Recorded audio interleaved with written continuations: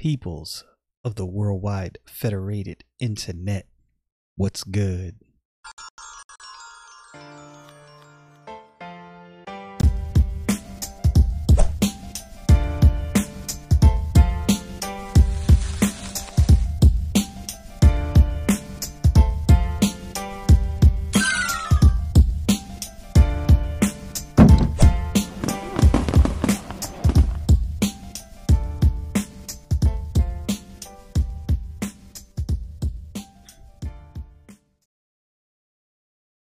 I had a good conversation yesterday with one of my friends, sister in Christ, Helen, and conversations like that and fellowship like that makes me realize something. There was a time in my life as a believer that I thought I could go at this alone. The Bible says, not forsaking the assembling of ourselves as the manner of some is, as we see the day approaching. I believe that's the proper quotation of that verse. But when most people think about that verse, they only think of the church setting. And when I say church setting, I mean the traditional church building. But when you read that verse and you really think about like just general fellowship with people, I think that's more what this was intended to carry through.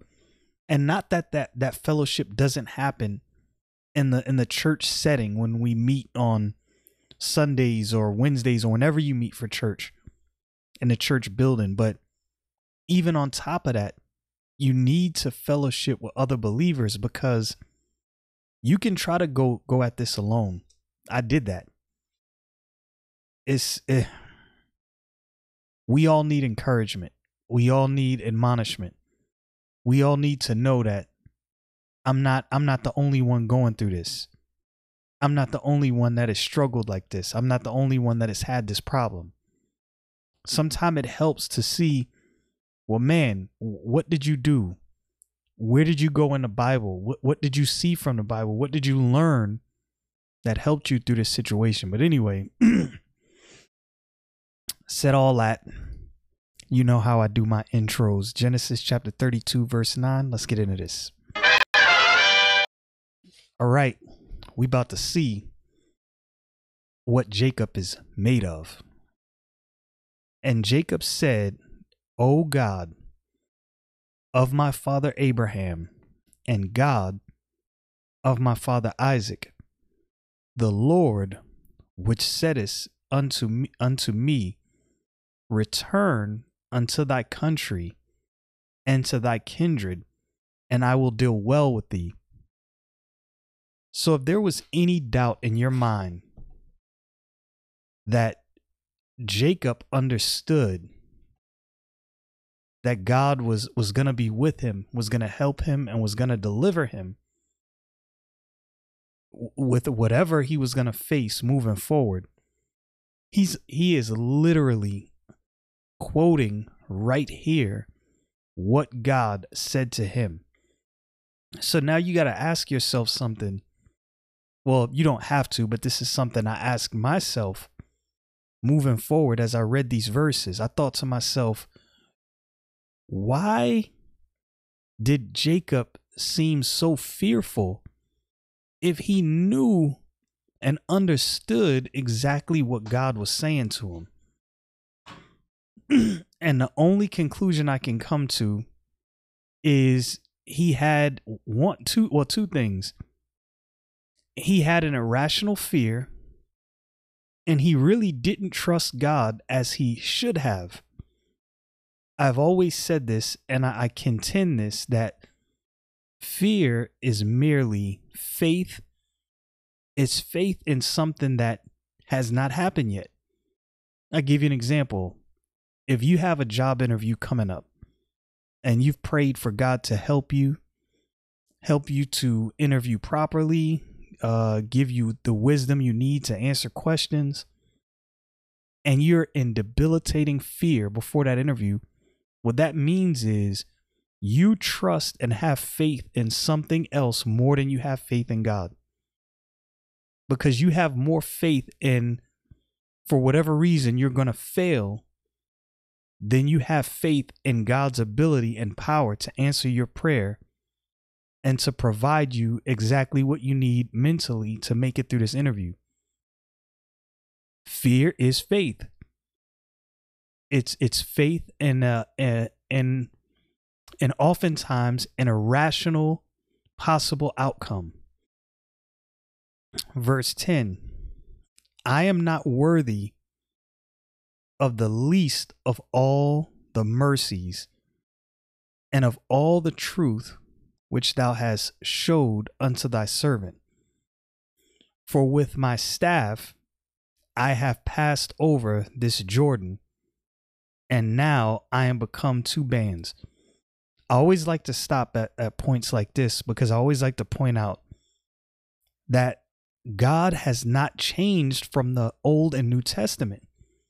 Even though some people are under this assumption that certain biblical truths that you see in the New Testament are somehow only there and they weren't borne out in the Old Testament. If you believe that, then you're not worshiping the Most High God of heaven and earth. You believe in two gods. There's people who unwittingly believe in two gods and don't even realize it. And this is exactly how. And I believe it's the book of Malachi. God said he does not change. So the same God that Abraham worshiped is the same God I worship. He changes not. So the principles and the things that we see in the New Testament aren't new to the New Testament as far as the different doctrinal things surrounding the Bible and surrounding God. The reason I said all of that is because Jacob acknowledges right here the unwavering mercy of God that is undeserved by us. We don't get God's mercy because we did something so good and so benevolent to deserve it. We get it simply because God is good. Jacob is recognizing that right here. And good on him. And verse 11. Now this is where I tried to make sense of what was going on with Jacob, seeing that, okay, so you know what God said. Clearly you do, because in verse 9, you quoted what God said and you understood that God was going to be with you. And you said, and I will deal well with thee. But then in verse 11, this is where fear creeps in. Deliver me, I pray thee, from the hand of my brother, from the hand of Esau, for I fear him, lest he will come and smite me and the mother with the children. So he's worried about Esau coming, killing him, and killing his wife and children, even though God promised he would be with him. God is the one that told him to go here. God told him he would be with him, and God promised him that his seed would be as the sand of the sea. What would make you think God specifically came to you and told you all of these things? What would make you think that Esau had the power to do something outside of what God has promised? Because you have more fear or more faith in the outcome of your rational fear than you do in God. Verse 12, and thou saidest, I will. Now, again, this is kind of, and trust me, I keep saying this, and the reason I keep saying it is because when I say this is astonishing, what's really astonishing is I see myself in these decisions. I see myself doing the same exact things that Jacob is doing right here. He further acknowledges what God said to him in verse 12. And thou saidest, I will surely, and thou saidest, I will surely do thee good, and make thy seed as the sand of the sea, which cannot be numbered for multitude. So you're recognizing that God told you all of these things, and somehow you have this irrational fear that Esau somehow has the power to overcome what God has promised. That's an irrational fear. Verse 13, and he lodged there that same night, and took off, which came to his hand, a present for his brother. So these things are so interesting. Not only does he have an irrational fear that somehow Jacob or Esau is going to go outside of the realm of what God promised, right? So he thinks that what will solve this irrational fears, if I offer Esau a gift, then God's promise will be able to be carried out. Completely irrational. But again, this is what fear does. Fear puts you in a position where you're not thinking clearly, and you're not really trusting what the Bible actually says. In verse 14, 200 she-goats, 20 he-goats, 200 ewes, and 20 rams, 30 milk camels with their colts, 40 kine, and 10 bulls, 20 she-asses, and 10 fowls. It's a lot of stuff. And he delivered them in the hand of his servants, every drove by themselves, and said unto his servants, pass over before me, and put a space betwixt drove and drove.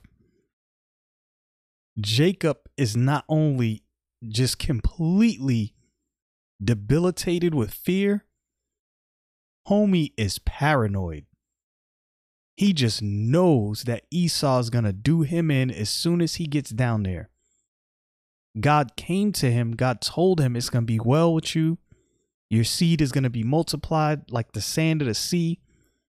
And Jacob just completely bypasses all of that and succumbs to the gripping fear. Again, fear is nothing. Fear is very similar, if not the same or the antithesis of faith in God. It's faith in some, I'm going to repeat it again. Fear is faith in an irrational outcome that has not happened yet. Fear is faith that that thing is going to come to pass.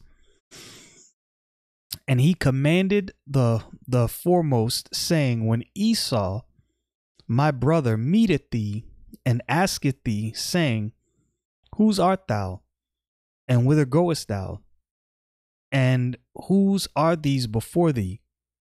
Then shalt thou say, they be thy servant Jacob's.